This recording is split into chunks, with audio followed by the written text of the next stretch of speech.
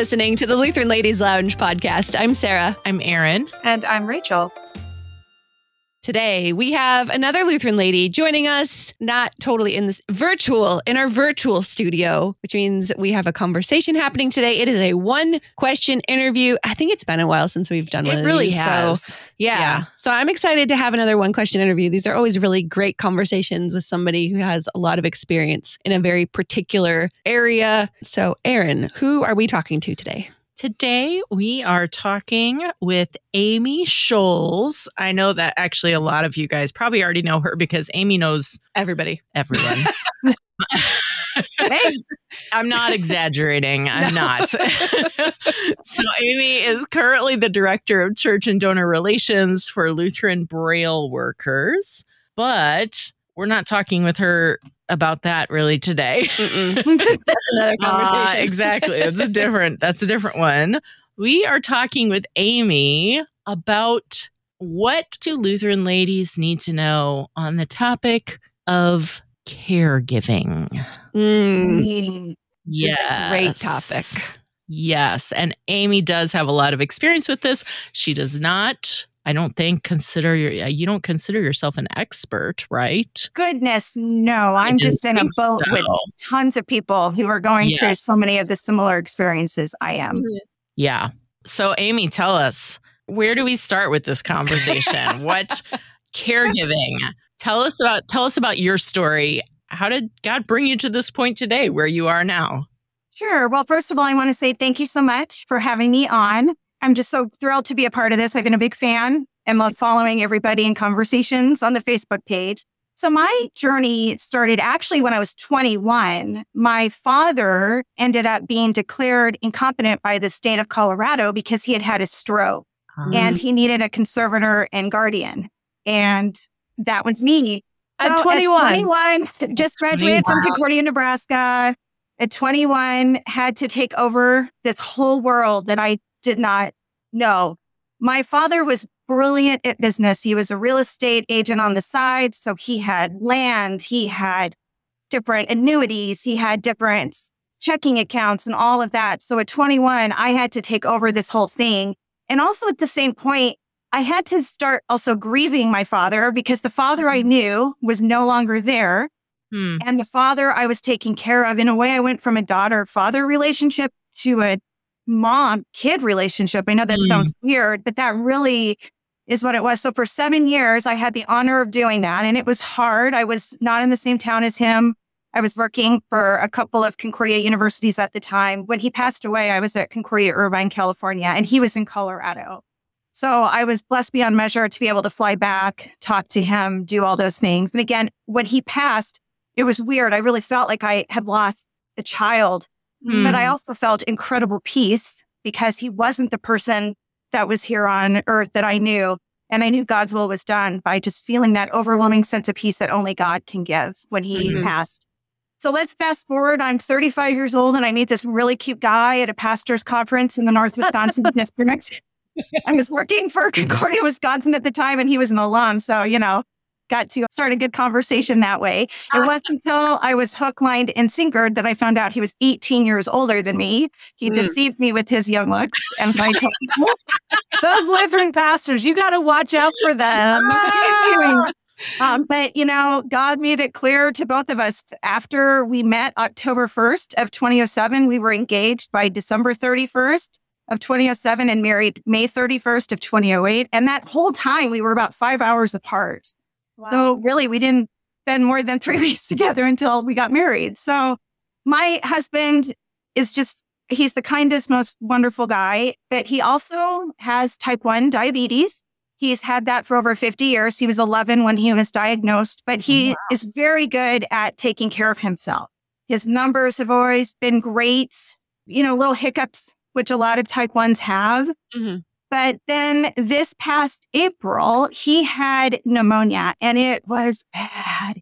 It was really bad. And when he ended up going into the hospital, he ended up being on a ventilator. And because of that, he was already in a stage 3 kidney disease because of his type 1. But he was able to keep that going for a long time because he took such good care of himself. His numbers were good. He was eating right. But when he went on the ventilator, it made the kidneys stop. Oh. And since then, God bless, he was able to get off within 3 days of being on the vent. The next day, he was feeding himself. The next day after that, he was already walking.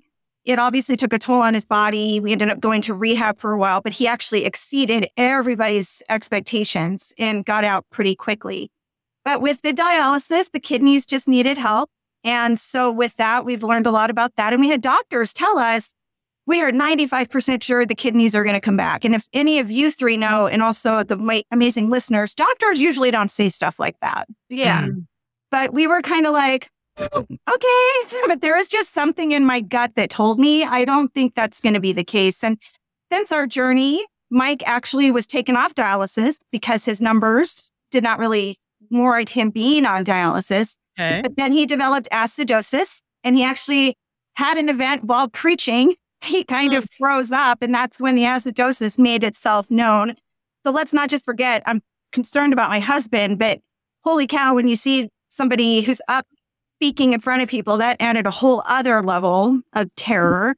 So they ended up putting him back on dialysis. And currently, he's usually when you're on dialysis, and everybody's journey is different. So I'm sure we also have listeners who have loved ones that are on this. But for Mike, he only goes about 3 hours and 15 minutes, just has his blood cleaned, very limited fluid removal. His blood pressure is good. Everything is great. So the part where I come in is that my husband, we have a joke. I am type A and he is type Z. When actually I had to force him to go to the doctor that April 3rd. And it was funny. Even the doctor said, Mike, we're not experts on everything. It's okay to ask us tons of questions. And I have a joke that if something were to happen to me, of course, he is an emergency person to talk to. But I also have a good friend who's like me. As I could be on the ventilator and they might say, Mr. Scholz, we're so sorry. We don't think she's going to be there. And he'd be like, all right. And my friend would be like, whoa. Let's ask all these questions. Well, that's what I am for Mike. I am the one that asks the million questions. We're really blessed with doctors who know that I'm not questioning them. I'm just asking questions. I have a binder. I call it Mike's kidney binder. We keep track of his blood pressure. And this is something too, just so you know, urination is a big thing. I have a friend from college who said, I need to make a t-shirt that says, make urination normal again. I talk about it. But no, the fact that Mike is urinating and we keep track of that to show the doctors, because that's how they know if he needs to have fluid removed. So I do a lot of that. I am the person who really, Mike, it's good that Mike's in the room, but you probably wouldn't even need to be in the room because I'm the one asking all the questions. Just give you that medical power of attorney and you're good to go. Well, I have it. No, so yeah. And I do want to say, I told Mike I was going to talk to you guys, and he said, well, if you're going to talk about caregiving, please share that the care receiver loves you very much and appreciates you. And that's good, because that's always the case, too. If anybody who's in caregiving knows, the patient always isn't the easiest, and it does cause conflict. Well, that's a follow-up question. I know this is a one-question interview. We already asked her one question. But, we'll call this like question 1.2. Now it's a conversation. Now it's a conversation. Yeah. So that's a really important question. When you are in this caregiving relationship, usually that is layered on top of a previous relationship, such as your relationship with your father, or in this case with your husband. How do you keep that original relationship strong, even as you layer on this new, dimension to it? Because that can't be easy.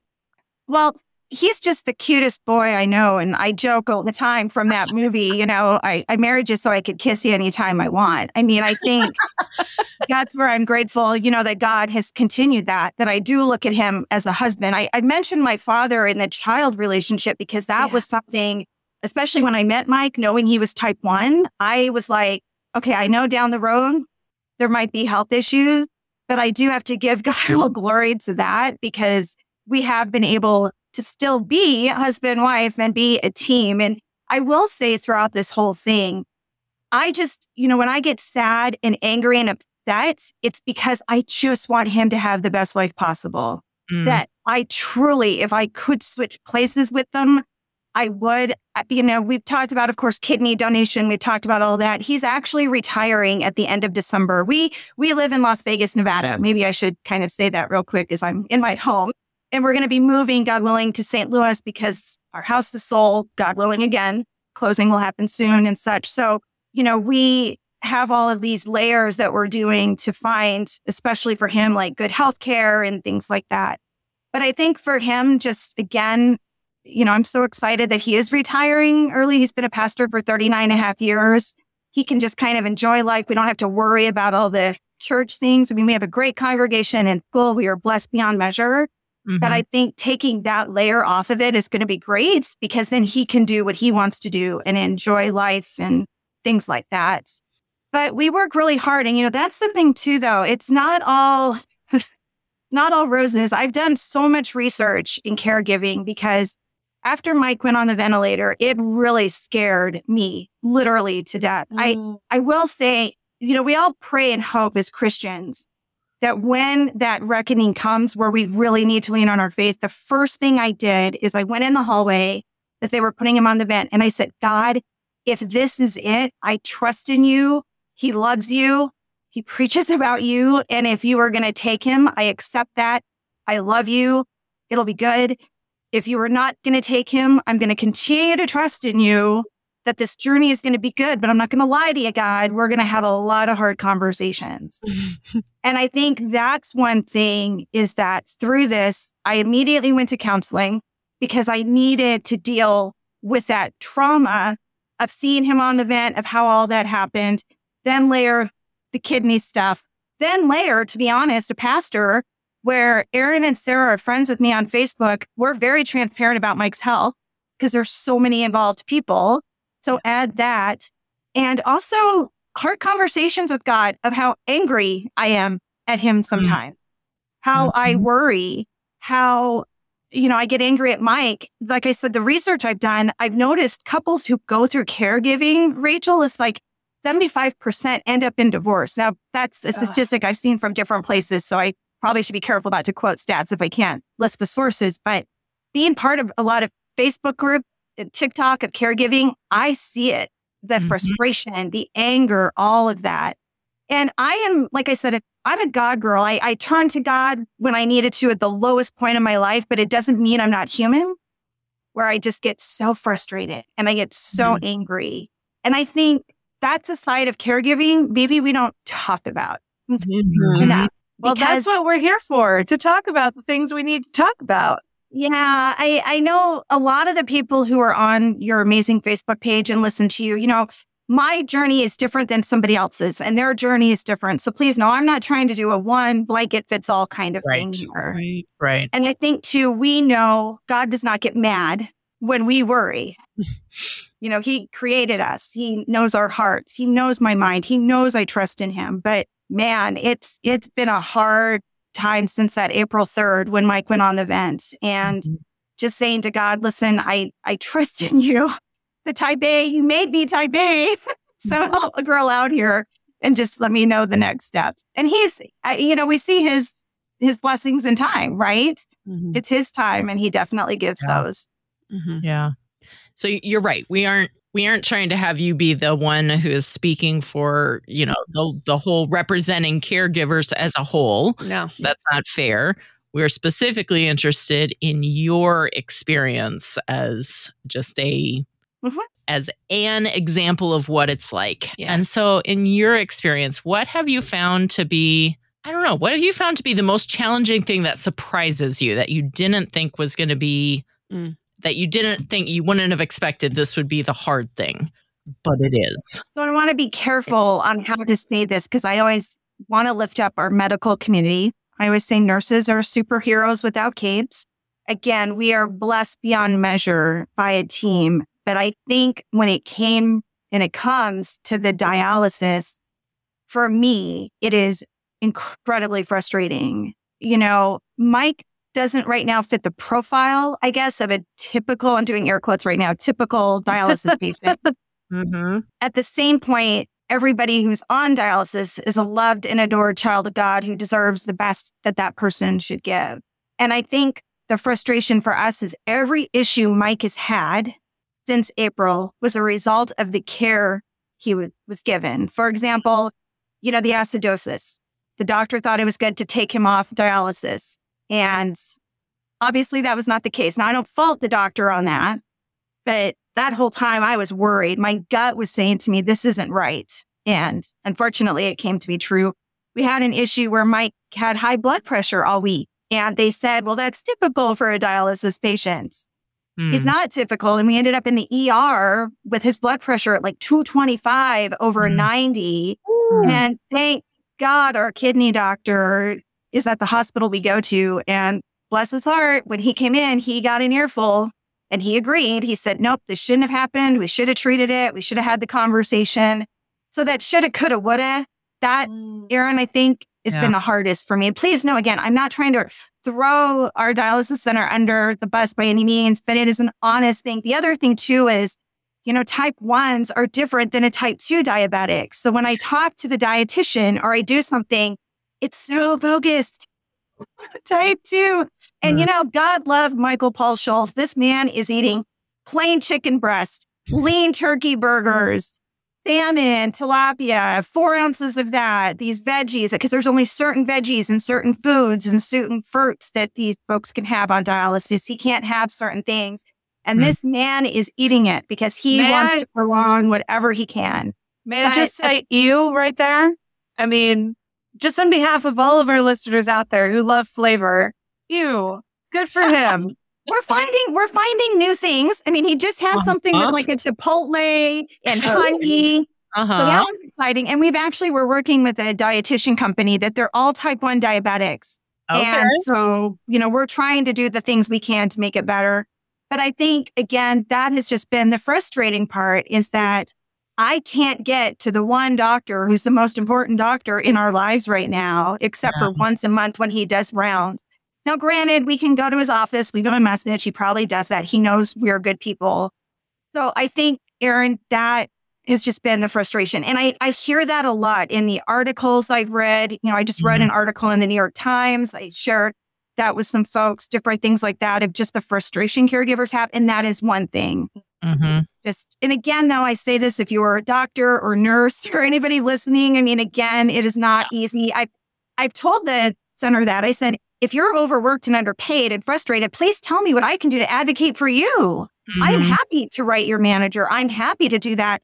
But first, we need to focus on this guy. So when we move, we've already been blessed to hopefully find a new kidney doctor. And when I talked to them and they shared with me, he sees every patient weekly. Oh, have you looked at this? Have you looked at that? I just started crying on the phone with her because I think I felt so hopeful because as Erin, as you asked with my frustration, that frustration might be quelled. I'll still be frustrated, but maybe that won't be something that's just such a hard thing. Yeah. It sounds like, your caregiving relationship with your husband is like this living organics thing. And you're up against a machine in terms of the healthcare system that is filled with wonderful people, but is still a machine. And to contrast those relationships, that does sound extremely frustrating. And I don't mean to negate your husband's wonderful diet by saying you, just to simply say there are very few people out there. It's a credit to him. Very few people out there could maintain that diet and be cheerful about it. And it sounds like he's found the way. He doesn't do the jig when he pulls out a chicken breast that only has olive oil and maybe Mrs. Dash on it, like, what I get to eat. But he just, that's the thing is that I think too, as a caregiver, and that, you kind of help me lead to another point. I remember one time we were in the ER because Mike's blood sugars were odd. And I had a nurse come to me saying, listen, there's this couple in the next room. He's a type 1, but he doesn't want to do the things and his wife is in tears. And I understand you and your husband, he's a pastor and you're his advocate. Would you come talk to them? And so we did.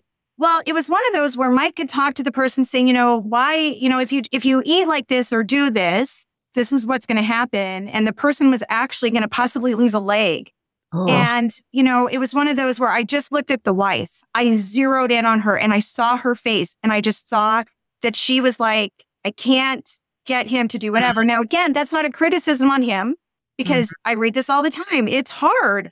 Having a disease is hard. I mean, I can't imagine what Mike goes through. I would hope I do as well as he does. So, I mean, that's between that. But my thing is that I do thank God I have a husband who does do those steps. Now, he'll tell you maybe not to my satisfaction all the time. And we have, you know, little conversations about that, but he does. And that to me, as I list frustration, I also list, holy cow, this guy is doing the work. Yeah. And he does that because he loves our church. He loves the kids in our school and their families. He knows the most healthy he can be is good for them and also for me and for him. But, you know, there are the situations of these Facebook groups I'm in and such where I just hear the spouse say those things. And that's why I haven't, some of these Facebook groups, I haven't really interacted much with because I don't, you know, I want to support them, but I don't want to get asked, well, how's your husband? You know, how doesn't it frustrate you when he eats that? I'll be like, he doesn't. It's not good. You know, but don't get me wrong. I mean, Mike will tell you he's the sinful person too. Like stubbornness, I found he'll say pride and stubbornness is probably his trait that has come out with this, where, you know, he's like, I want to do it and I can do it. Like when he had that issue with the acidosis, I mean, we were in worship, in the middle of worship. I had to say, guys, I'm so sorry. And he continued on. And thankfully, between services, we had some loving friends who were members who said, you need to go to the hospital. Please, you know, I'm begging him. I'm crying. I'm just so scared because that was terrifying. People are worried. And he comes around, but he'll tell you that that is the thing that has come out for him. I will just say, as a pastor's wife myself, telling a pastor in the middle of Sunday morning to skip the second service and go to the ER is not an easy conversation because they all want to be there for that second. I know. And if you can imagine your husband having that moment where he's frozen, right? And that if he misses a word, your heart literally goes into your throat saying, oh my goodness, is he okay? You know, those are the things that I have to say counseling has been awesome. I mean, to not just deal with the trauma of what happened with the ventilator, but also the tools I need. So when I feel that anxiety come up, because I will say too, Erin, I think to answer your question as well, I'm a very high strung, you know, type A kind of person, but I've never really had a lot of anxiety. And I always felt for people who would talk to me about that. And I now have a greater appreciation. I mean, thankfully, I guess the way that I was told through my counselor, mine was kind of relational to the event that happened. So I'm not in counseling right now. You know, I got past that, but bless people who go through that because it just was it would just freeze me. And so for Mike retiring, I'm not going to lie, I'm kind of excited that maybe that portion of my life, because our people love him. See, that's the thing, right? These folks love him so much that they just want him to be good, but it's a lot on me sometimes because kind of like he's human. We're doing what we need to do. Yeah, I can relate. Well, I don't have type 1 diabetes or a kidney issue, but I do have a chronic illness. And so I relate to a lot of what you're saying about your husband of like, sometimes when you're sick all the time, you have a day where you're like, I'm not actually that sick. I can do this thing. It'll be fine. It is generally not fine. So like, I totally understand that. And like the frustration of dealing with a medical system that doesn't always quite live up to what you actually need in that moment. Like I get all of that frustration. What has the adjustment been like going through all of these things, having to deal with frustrations day to day, having good days, having bad days? What is the adjustment like to just kind of keep moving through each experience and learning from experiences and having to apply that and, you know, going through counseling and dealing with all of these life changes that when you have a chronic illness, it's kind of like constant life change. You're never really out of a life change situation. What is that constant adjustment like? Well, first and foremost, I just want to say, as somebody who listens to you, but also has the blessing of knowing you, you know how I feel about you and that you have this chronic thing. And I pray for you and so many others all the time because we have no idea what people are going through. And it is hard. So thank you for your words. I think that helped me to make sure that I know, you know what I mean, that I'm not alone in the boat. You know, every day I've had to learn is going to be different. I think I will say one, I never took for granted my life. I knew how incredibly blessed I was. I wasn't that person who didn't know what she had until it was gone. And I think because now I know that my life is nothing like what it was before because of this, that is something that I have had to work on and accept the new normal, say you. I will say with Mike's type 1, hand to God, I was never really involved that much in his care. He has a continuous glucose monitor that I have a lot of friends who have kids and spouses that, have that on their phone.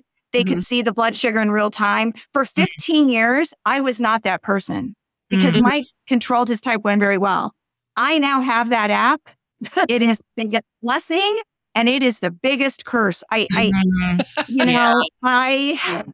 God bless him. Did you take a sugar tab? Do you know that you're going down? Do you know that you're at 80? He's kind of like, okay, yes. I mean, Amy, I'm taking care of it. But when he's up there preaching, he doesn't know maybe that he's going lower, which again, that's the thing about type 1. There's no set way. So I think with the type 1, ironically, that has not been, I guess because I'm used to it forever, it's the kidney stuff, the dialysis. Monday, Wednesday, Friday, he's in a chair from 9:20 to 12:20. We can't plan things. On those days. I think the other thing that's been an adjustment is we loved to go out to different restaurants, especially living in Las Vegas. Just so you know, locals don't go on the strip a lot, but we are a city and we have great restaurants. We don't do that anymore because I don't know how they've prepared the food. Will it have too much sodium, potassium, phosphorus?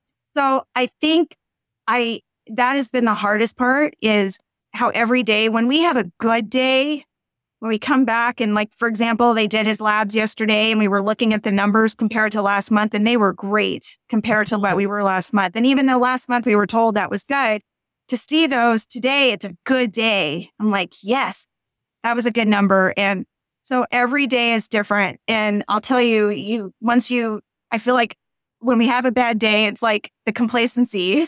How did I get sucked into that? Where I should know that every day is going to be different. And luckily, we really do have more good days than bad. But isn't it humanistic that we focus on the bad more than the good? Very. So, I have to be very aware of focusing on the good and being grateful for that. And where Mike isn't as bad and he drives himself to and from dialysis. He runs errands. I mean, he's fully independent. So that's why it's weird. We call me a caregiver. Right. But I am because he is fully independent.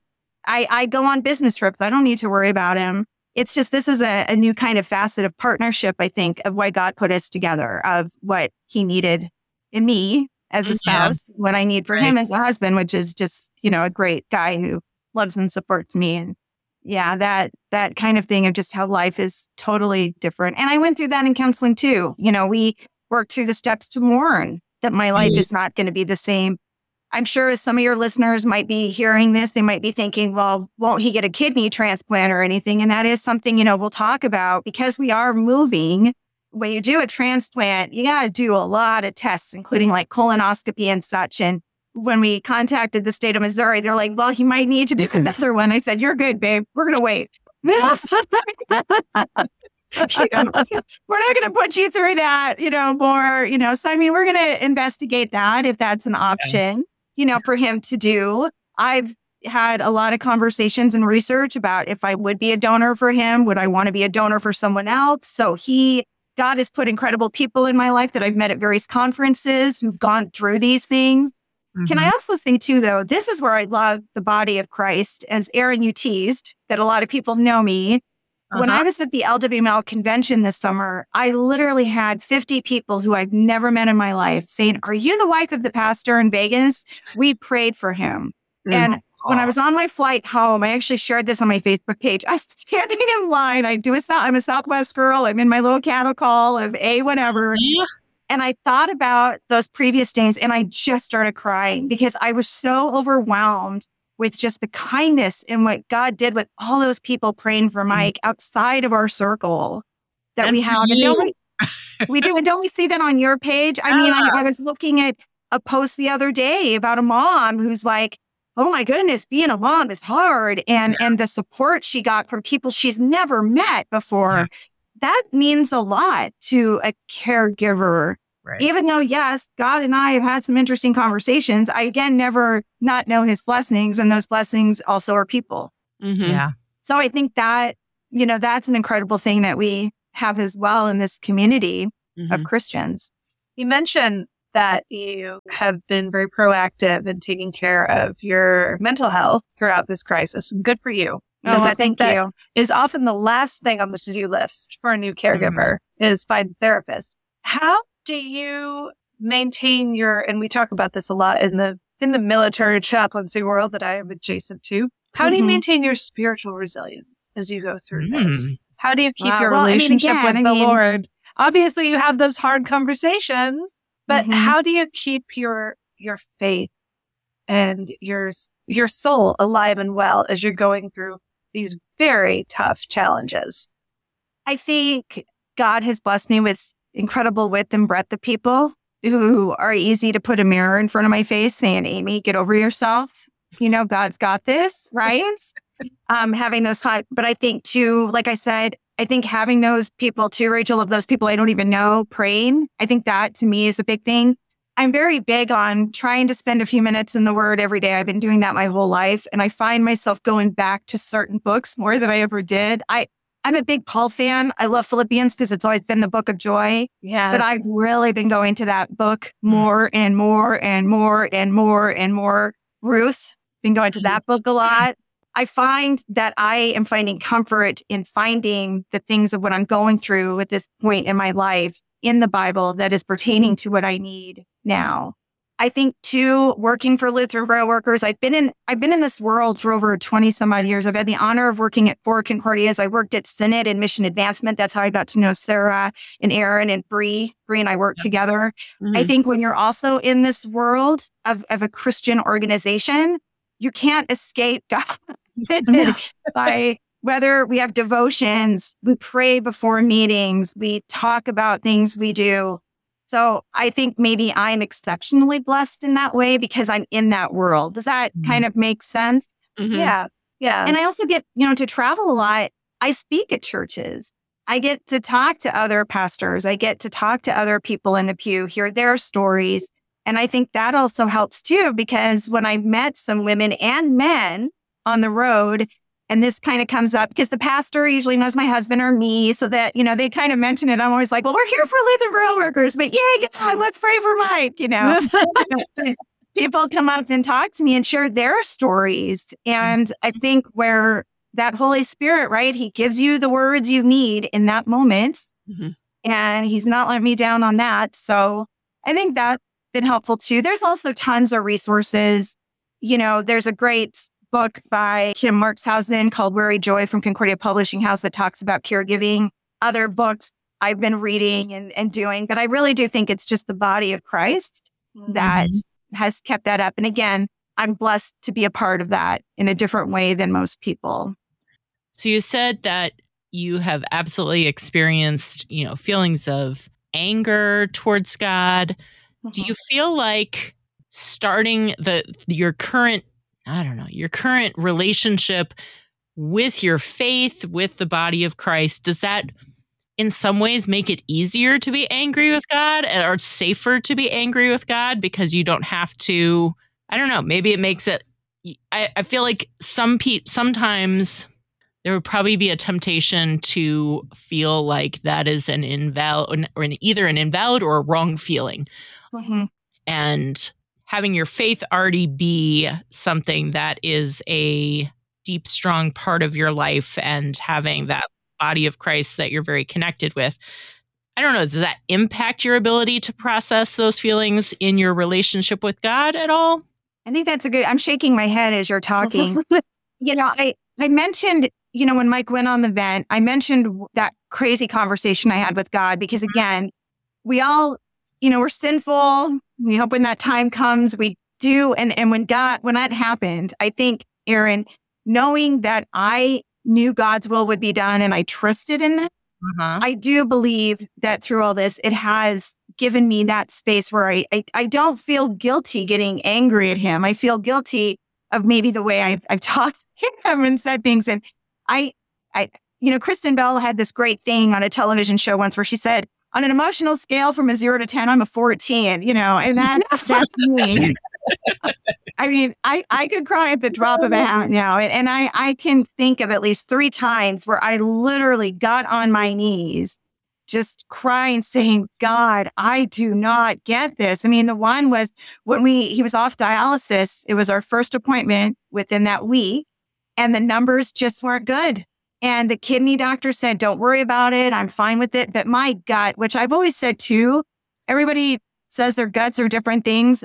My gut has never been wrong. And I really think that's also how God maybe steers me on some things. But I remember coming home and I just cried for like an hour, and I was on my knees. I fell on my knees on our stairwell. And I said, I know this isn't right. I know something's wrong. I know you're telling me that, but I don't know what you want me to do with this. Why am I feeling this way? And tell me what to do to make it better. The kidney doctor won't listen to me. This person won't listen to me. I'm terrified of being around Mike with this. What do you want of me? I mean, I still remember, and I remember when my little fit was done, I actually fell asleep. I leaned on a stair. I think I just exhausted. And I woke up and I felt peace. And, and I kind of got off the stairs and I leaned up against a wall and I said, okay, God, all right. I got my little temper tantrum out of the way. And so when that acidosis thing happened, I wasn't really shocked, because I had that time. I know that sounds kind of weird. I was more scared of what people were seeing. And I was actually more concerned about the congregation than I was Mike, because that didn't shock me that happened, because there was something telling me something wasn't right.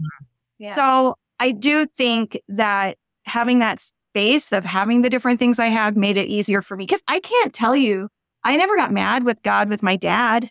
I can't even remember when I did get mad at God, to be completely honest with you, or really worry.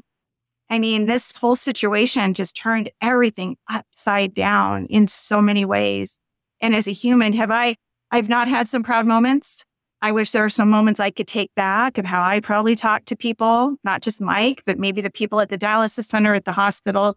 Also, too, though, when you're at the hospital crying because everything happened wrong, people have a lot more sympathy for you. Somebody help me. They have a tendency to be like, we got you, sweetheart, we're good. So I don't know if that really answers, but I do think that is, at 51 years old, who has had God in her whole life, starting when she was little with her parents, making her get up at 6 a.m. to study Bible verses and such.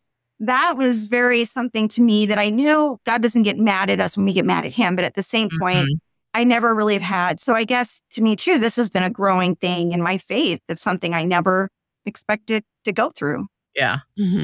Yeah. Does that kind of answer what you were?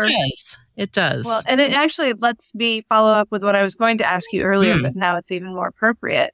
One thing that I keep noticing, and you said a moment ago, you said to be completely honest with you.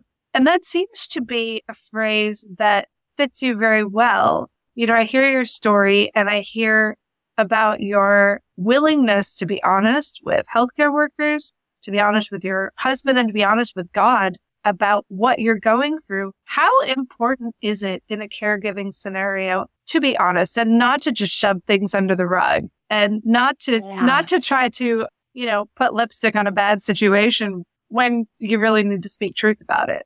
That's something I'm so cognizant of that I'm not covering for Mike. I would hope, I'm sure, for example, people at church would say, well, we saw how pale Pastor Mike was, and Amy said he was okay. Well, I knew he was okay. He was pale because he probably had dialysis. After you get your blood taken out, you're going to be pale. But I knew he was okay. You know what I mean? Like there was nothing bad or anything like that. So I never, cover up for Mike. And he expects that of me when we have a conversation. The only time, this is where, again, I'm blessed beyond measure. I've only had to call him out was when he probably should have gone to the doctor before he did that April 3rd. Like he was really sick for a week. He should have gone to the doctor. Oh, and if we all look at April 3rd in the calendar, that was the weekend before Holy Week. So that is also why. Yeah. Rach, I knew you would laugh as a pastor's wife. Because Holy Week is a big week. If it can wait until after Easter, you'll wait. Yep. And so I guess that's another point of the story. So I had to wait. I've been very honest about that. Yeah, and Mike owns it. I got to give it to him. I mean, and I will say too, I mean, like our primary doctor who you want to talk about a mess when we move. I'm literally just, even though he's a Cubs fan and I'm a Cardinals fan, I love him.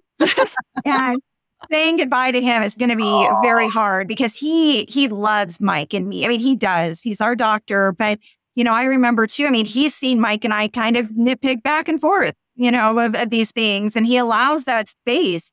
He's kind of like, he's not a marriage therapist, but he's like, Mike, Amy is saying this and Amy realized this is where Mike is. And so we've, that's been helpful too.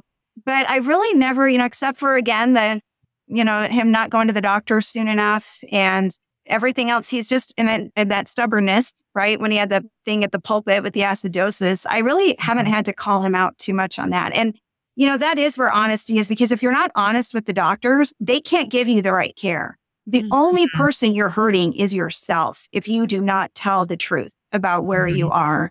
When we do, for example, the blood pressure record, I have his blood pressure of every day since April 29th when he was released from rehab. 2 to 3 times a day. I have it in a Word or an Excel document. And he has a vascular doctor because, again, type 1 diabetes, blood flow, blah, blah, blah. We have that.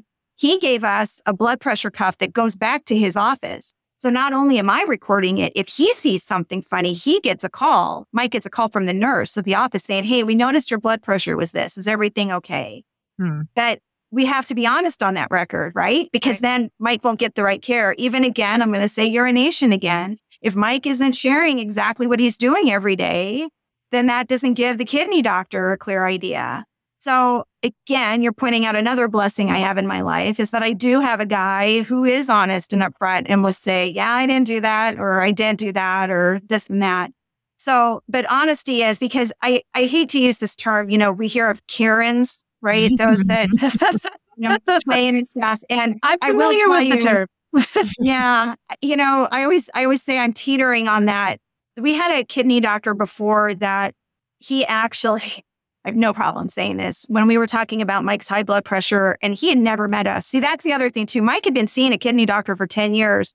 The minute Mike went into dialysis, he had to use the kidney doctor that was at dialysis. So we didn't even have our old kidney doctor. The records and stuff. I could not, I'm sorry. I'm sure people are hearing this. See, that to me, maybe because I don't understand, and I'm sorry, medical professionals, but to me, like what?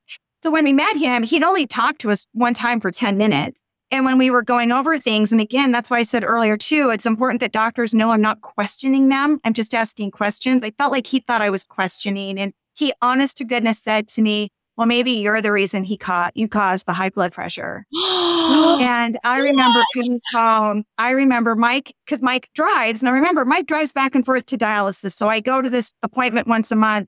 I come home, and please know, I'm not trying to rat out this doctor, but it was one of those where I came home, I see Mike, he's in the kitchen, he's making dinner, and I just start crying. I said, oh my gosh, if I'm doing this to you, I'm going to start crying now. If I'm doing this to you, I am so sorry. That is not what I'm doing. And he had to care for me saying, Amy, it's not you. Like, he was off. He doesn't know us. He doesn't know our dynamic.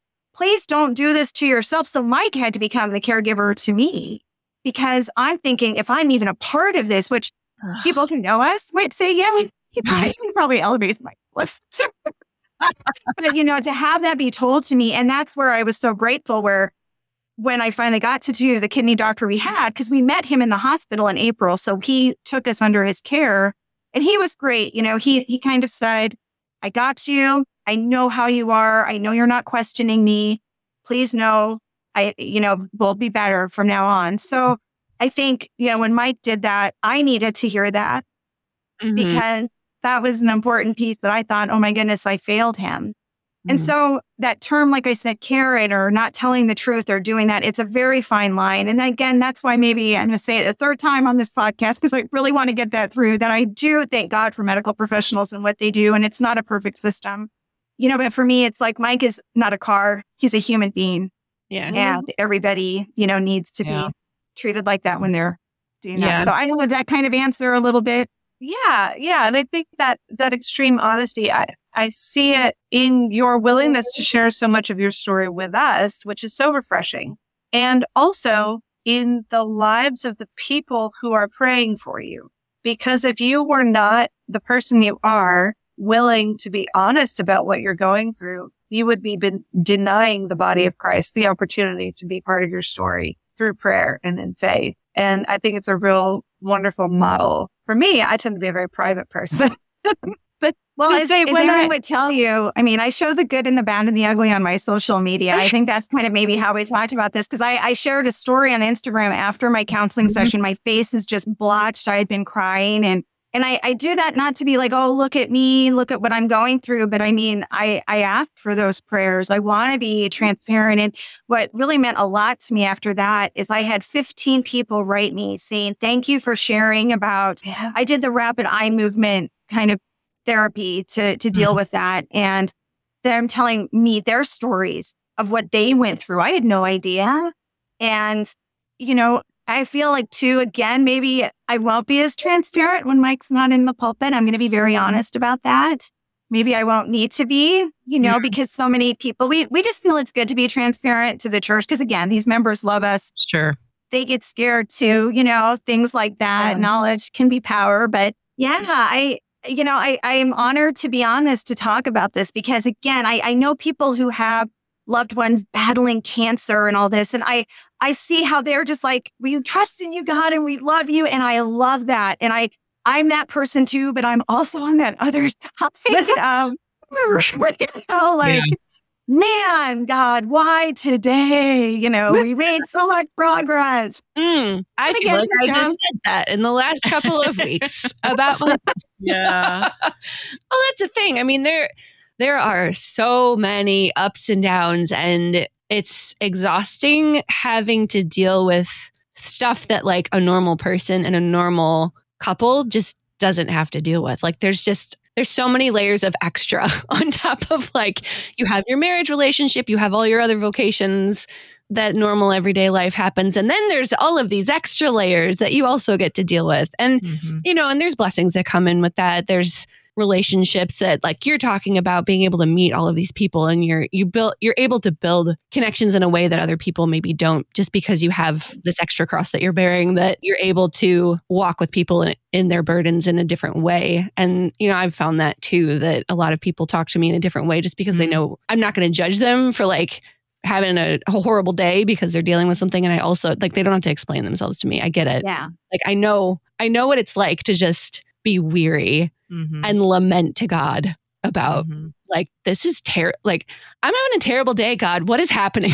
Like, no, and can I thank you? I need to see, but to me, this is, I love hearing you say that selfishly, because I don't feel alone in the boat.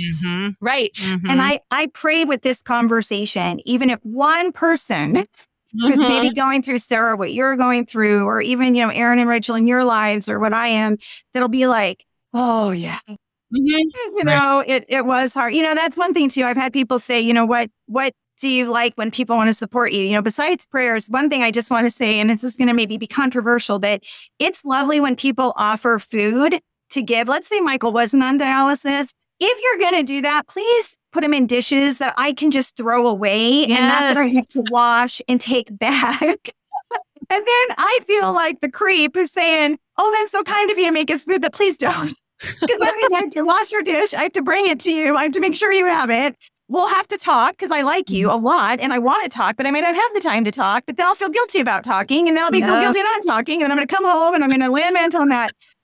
So, you know, those are the things too. I think when you go through this, what works for you may not work for another person. But, you know, that's an example that I've had to share with people, saying it's not that I don't mind food, and I'm so grateful that's their love and they want to share it and they want to do it. But that extra layer of the work is so daunting to me. Who would think that just cleaning a stupid dish and driving it to the nicest person on the world would just take everything out of me to do that? Absolutely. How frequently I do just my own dishes. I can tell you it's a lot. It's a lot. It's a big ask. Yeah. That's just an example, right? You know, just kind of being aware. So I'm sure you might get some not nice comments on that. But I mean, it's just kind of, It's great. Great policy, ladies out there. Save your like Chinese takeout containers, wash them out, and stick them in the back pantry for delivering for meal trains, you know? So there's just toss them. That's right. Okay. So you've talked a lot about all of your experiences with this. You did mention counseling. Mm-hmm. What else do you do to care for yourself? What are your other strategies that you use to manage this stress and burden that you are experiencing? So counseling, excellent. I assume there's other things besides that. So shopping is my cardio. I love to shop. I mean, I don't buy stuff I don't need, but no, I think for me, that's just something I enjoy reading. One thing on a plane, I usually am working, but the past few trips, I've actually been reading a book. Now, you might think, why don't you read a book at night? Well, because I'm working all day and then I need to update that kidney binder, which, by the way, Mike, if you're listening to this, when you retire, sweetheart, that sucker is yours. You're going to upload it. I'm not doing it anymore. No. You'll have all this time in the world. But I think, doing that. I think too, I give myself permission to do screen time. I love, looking at Facebook and Instagram and seeing what people are doing and catching up with them and doing those things. I will say too, though, I've always been a workaholic and that has probably been the biggest blessing. I do want to give a shout out. When I left Synod in March, I was going to start with Lutheran Braille workers. I think it was going to be like April 14th. And I had this whole thing planned. I was actually going to go to Disneyland. I haven't been forever. I was going to take a couple of days for myself. I was going to, I cleaned out my office. I was going to go through our house. I was going to purge. I was going to do all this stuff I never had time for. That all went away. And so my boss, who also has been a friend and he adores Mike as well, he was like, what do you need? And I said, can we start May 1st? I don't know how I can do this. And he graciously was like, yeah. You start whenever you wanted. And in fact, my first day, I was supposed to be there for a few days. I flew in and out just to sign paperwork, just to have that. So I think for me, being and I would have had that at Synod too. I would have had that anywhere I've worked. I mean, that's the beauty about Christian organizations. But I think for me, work has been a blessing because I am able to go to these churches. I am able to talk to people. I'm able to be in a car for an hour or two, driving through beautiful northern Minnesota and seeing the leaves and listening to a podcast I want to listen to, or listen to the radio with the windows down, yelling. And, I don't sing in the car, I perform. So, doing things. So I think those are the little things, to be honest, getting to do that, just stuff that I've always enjoyed, just keeping doing that. And also my goal is before we move to go to still Disneyland. I still want to go to Disneyland. I still want that ticket. It's going to get a lot harder to get to once you get to St. Louis. I know. That's why I got to go to proximity. I know. But no, I think that's the important part. And I have wonderful friends who make sure to say, are you taking time? I have an exceptional good friend where, all right, hello, my name is Amy and I like Bravo TV. It's probably not the best thing. Sorry, Bravo. But we have BravoCon here in Las Vegas. My friend sends me a ticket for 3 days to go to BravoCon. Wow. And she forced me, sorry, I know we're on a podcast. And I probably shouldn't talk about, various networks, but she bought me this ticket to go and said, you're going. And it was awesome. It was 3 days of me. I had a hotel room, even though I was still in Vegas, but I could walk around. I could, be a part of this. So I have people in my life that force me to do things that I need to do. And I'm grateful for that. Mm-hmm. Yeah. It sounds like being present in daily life. That sounds like one of the things it can be very consuming when you're dealing with a chronic illness all the time, that you can kind of just dive into the pit of research and constant statistics and paying attention to symptoms. And, and at some point you're like, wait, life is happening around me and I've just been totally oblivious because I've been so consumed with medical, etc. So it is good to hear just like this, the ways you're able to pull yourself out of that pit, but then also having friends that force you to step away from the daily grind of all the medical stuff. And that's, I think, a good thing for our ladies to understand, that even if you're not currently in a situation like this in your own family, you probably know somebody that's dealing with a caregiving situation. There's a lot of sandwich generation people, a lot of kids taking care of their parents or taking care of their children, all that sandwich generation. be that friend to somebody else. If you see that someone needs a break, like facilitate that for them. Yeah. With their permission, maybe don't just like force them to do something against their will and, they hate you for it or something. Don't do that. But be willing to like step into their world a little bit and pull them out of the pit of despair of medical stuff, because it can get very consuming very, very easily when it's just your daily life.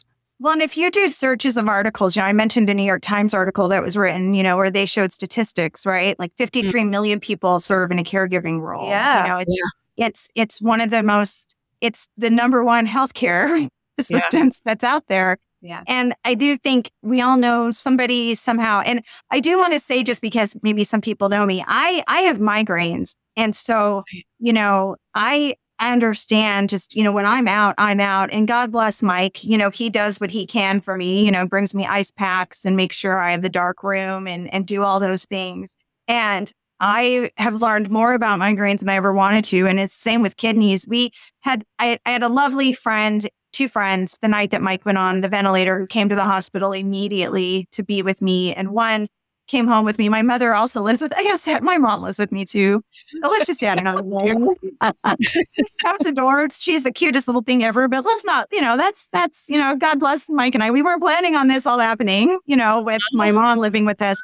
But as my one friend and I came home to tell my mom what happened, my other friend stayed, and she is a nurse. And she actually has said to me, she stayed with Mike, like an hour after he was on the vent, he was giving thumbs up. He was responding, she said he's doing really good. But as a nurse, she said to me, you probably know more about kidneys than even some professionals, like know more. So when I'm asking these questions about creatinine and his albumin, right, and his potassium, it's because I've had to research so much. I can't be a good caregiver for him if I don't understand what these numbers mean. And even when I get worried about some of these numbers, that's when the doctor could say, okay, hold on, let me just give you this graph so you understand. Everybody is different. So I can understand what Mike Scholz is going through, right? I can understand his body chemistry. I can be aware of that, yet still having that knowledge. But I've learned more than I ever wanted to. So now whenever I meet somebody who's on dialysis or something, I never put my husband's situation on them. I hear their story, but at least I can say to them, oh my goodness, how's your port doing? Or, how are you feeling? Are you fatigued? And you can just see that relaxation of, we've kind of formed a community, which Sarah, I'm sure you understand, with in my migraine community. So I think that empathy is so important along with the sympathy, but having that empathy is something that is very important when you talk to someone, because we've all seen that meme, right? Be kind to somebody because you never know what they're going through in that day. Yeah. And have I been that person in the grocery store line, start crying for no reason? Yep. Have I been that person waiting at Walgreens to get my meds who just starts thinking about stuff and gets teary-eyed? Yep. I mean, again, on an emotional scale, I'm probably a 13 at times. So yeah, doesn't take a lot anymore. I'm sorry, I haven't cried yet. I came close, but yeah, so. Good job. We talk about how many people are caregivers and what a broad and diverse calling that is. And it's so easy to sort of let them fade into the backdrop, to just not notice them, take them for granted. And yet I think the way to avoid this is to imagine what the scenario would be like in this world without caregivers. I had a friend this summer who was going through pancreatic cancer, and she's with the Lord now, but when she was going through that, she was alone. She had the church, and the church stepped up in a big way, but she did not have a single caregiver in her life to be that advocate, to be that 24/7 companion. And it really, as much as I rejoice to see the church step up and be with her, I thought, oh, please let me be in a position that, my parents, then I can fulfill that calling for someone else when the time comes, because it's very, very hard to go through this without a caregiver. And so imagining what your husband's life would be like without you in it, that should give you a little bit of energy, I would think, to say, okay, this is hard, but it's better than the alternative so much. with my husband being older than me, he was married before. His beautiful first wife passed away in a car accident 5 years before I met him. And I remember when I moved to be near him, which made sense. And I went to a new doctor. He was his doctor. And I'll never forget, after our first meeting, he said, "You are nothing like Patty," which was not a bad thing. She was not this person who was like, I guess, here and there. And he didn't say it in a bad way, but he just said, "I really believe God put you in Mike's life for a reason. We just don't know what that is yet." Mm-hmm. And when all this happened, I reached out to him and I said, "Hey, 15 years later, I think we know." I mean, Mike has had surgeries. Like, if you know me, he's had a few health things. He's had some ankle surgeries. He's had craziness with that. Nothing made sense. But, I think that's something I said to him, like, here's what we know. And, I said to Mike the other night, I kind of said, as we're getting ready for his celebration this weekend of retirement, he doesn't retire till December 31st, but we're having a weekend. And I did a PowerPoint where I dedicated it to his parents and to her. Because, obviously she's sainted in heaven. They had a wonderful life. And I looked at Mike and I said, she had some good years. I just think like, I've had some good with you, and wow, it's kind of weird. I wish she was here, but then I wouldn't be married to you. But at the same point, she would understand. I mean, it's not weird, but that's the first thing I thought of, right? And I also think about that. I do not have children. When I met Mike, I've never really felt that in my heart to want that. And when I met Mike, he was 54, probably could even have kids. I was 35. And I think about that for myself, Rachel. Like, I have a good friend. Her daughter will probably become my power of attorney because I've already warned her I'm going to move in with her. Going to be the Goldie girls with only two of us in some nursing home, and she's stuck with me for the rest of my life. But no, I think of that. And I will tell you too, when I'm in a dialysis center, there are times where I just look around and I'll just see someone and I'll just be like, "Hi, my name is Amy. My husband's here. I'm waiting for the doctor. Can I sit with you?" And they just want, you just hold their hand. That's all they want. Because they don't have anybody. Yeah. They don't. I met a gentleman, he only has one kidney. He's been on dialysis for 20 years. He sleeps the whole time. He's probably 60 pounds soaking wet, but just the neatest guy. And he just hold my hand while I fall asleep. I mean, it's as simple as that. It doesn't have to be these big grand gestures. And, again, with those women that were with me the night Mike went on the vent, I didn't need them to tell me it was going to be okay. I didn't need them to do whatever. I needed them to hold my hand. And also those times when Mike was on the vent, I had a hard time being in the room. And our circuit visitor, who's, a pastor, but a good friend, but I had also other friends who said, "Okay, if things go south, I can't be in that room. Will you be there to be with Mike and all that?" So, I mean, I think it's important as caregivers. Sometimes we don't want to bother people. We don't want to ask people to do things. But I thankfully had that to where I knew I would be received. And I will be honest with you too. I've said to this group of friends that I have, I feel like I've been taking more than I've been giving. I mean, I've just been asking and asking and asking. And of course, they're lovely. They're like, "No, you're not. You're fine." And that's hard because I'm a giver. I love to give. I don't love to take. And I think that's been a hard thing is I've had to take, and it's okay to do that. And I look forward, again, being in St. Louis will be great. Mike's family's there. He has friends of over 30 years there.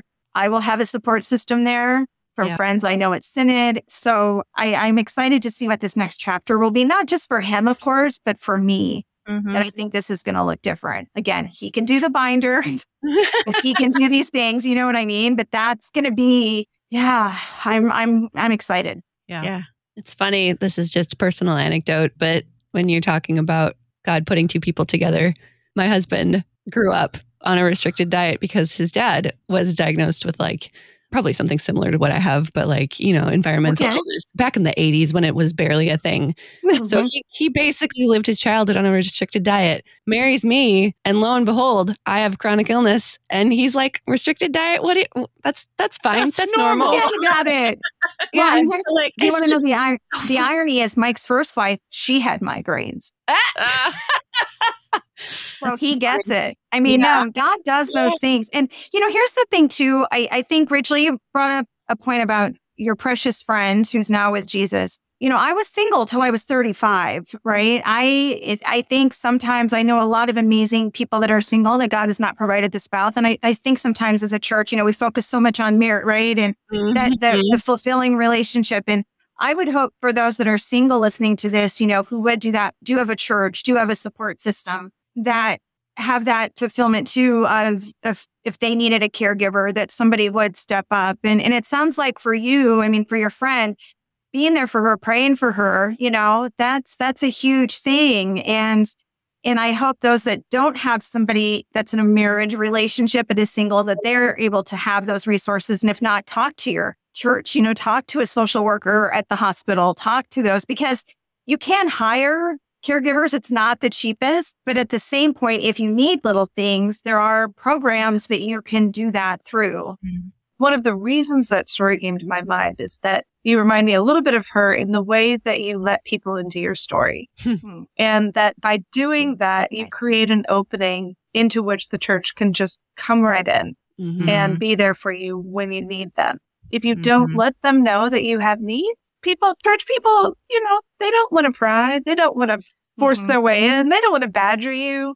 But if you are honest and open about what you're going through, that invites other people to step up and walk with you in a way that it doesn't if you shut them out. And so I think watching you, share your story with all of our listeners has reminded me of that truth, to make sure that you are transparent enough that your brothers and sisters in Christ can walk with you. And that you are sinful, right? And that you're not perfect and you can. And, I think the other side of this too is what's been a blessing is being able to be a witness of our faith. I remember, I think it was the second night, because Mike was on an event for 3 days. I think it was the second night, my friend and I were leaving. And I said to him, I love you, Scholz. And he mouthed, I loved you over the vent, but he was still sedated. And the nurse looked at that and said, could you say that again? And I said, I love you, Scholz. God bless you. And he said, I love you. God bless you. And she was like, he should not be responding to you. Of course, my brain goes, oh my gosh, is everything okay? but, as we were talking, and I said, well, that's a big thing with us, but also too, that God bless you. And we ended up talking to her, of course, when they, you put on the form, he's a pastor, he has his ring. People see that. But the conversations we were able to have with staff that maybe they couldn't have, you have to be careful on that. But when you're in the safety of your room, and the nurses that would come back on their lunch and pray for us, the therapists that would do that. Again, I don't want to get anybody in trouble with that, but it was on their time. But the fact that you could have those conversations and also show, be a witness to what God has done. And to be honest, everything that has happened with Mike, it's just been incredible of how he's just bounced back and how he's doing. And again, that's why I need to focus on that and not the negative. But being able to be a witness to has been a big thing. And even like with the dialysis center, and again, please know I'm not trying to rag on them, but at the same point, trying to help them understand that everything I'm coming from is from a place of love, but that love is deep rooted in Christ.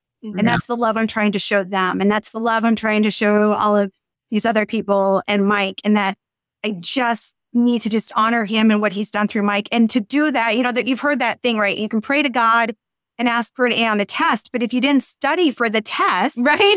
You got to study for it, and you just say, okay, God, because you have to prepare. And that's how I look at it. I need to be prepared. But that's when I can also say, okay, God, I hope I'm doing what you want me to do, but ultimately this is your thing. Tell me what to do. And so I think that's been a big thing too, is you can just share the love of Christ in ways that maybe you couldn't before. Yeah.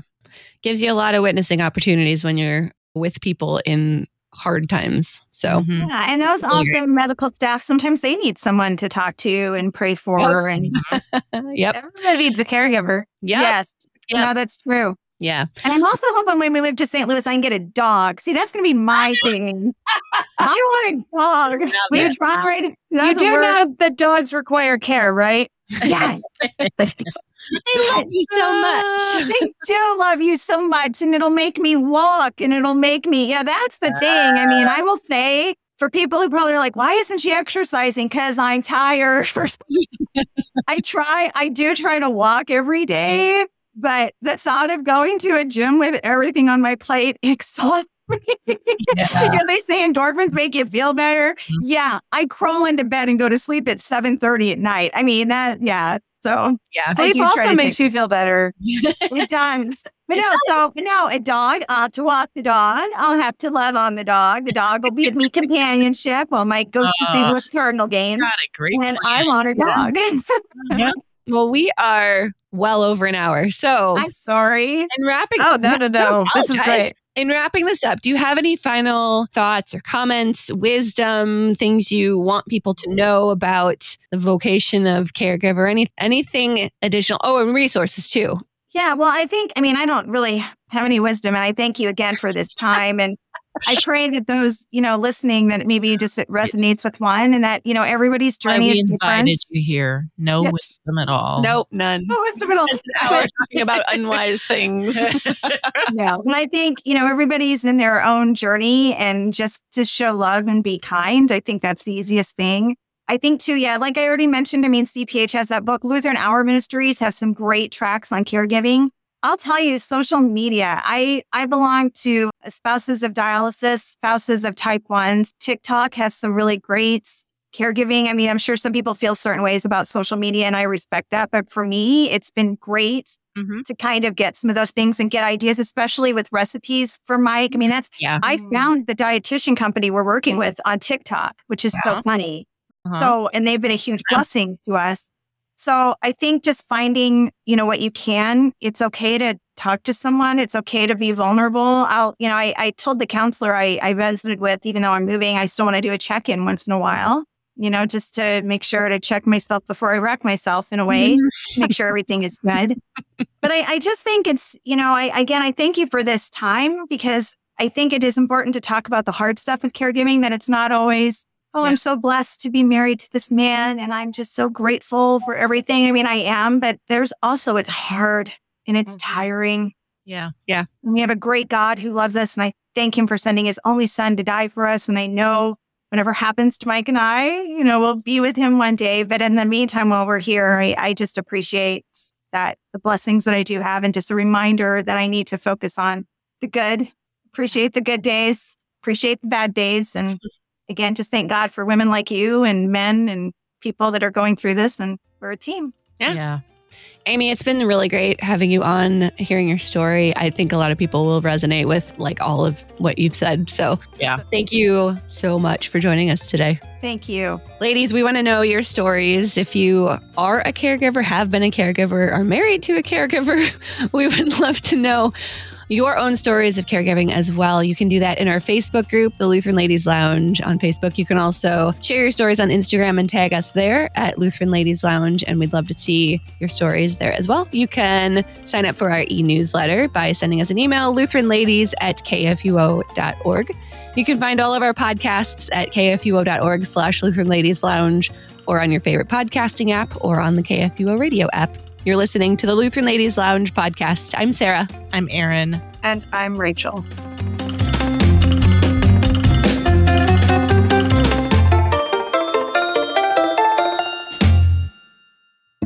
Oh, and I just hit the mic with my head.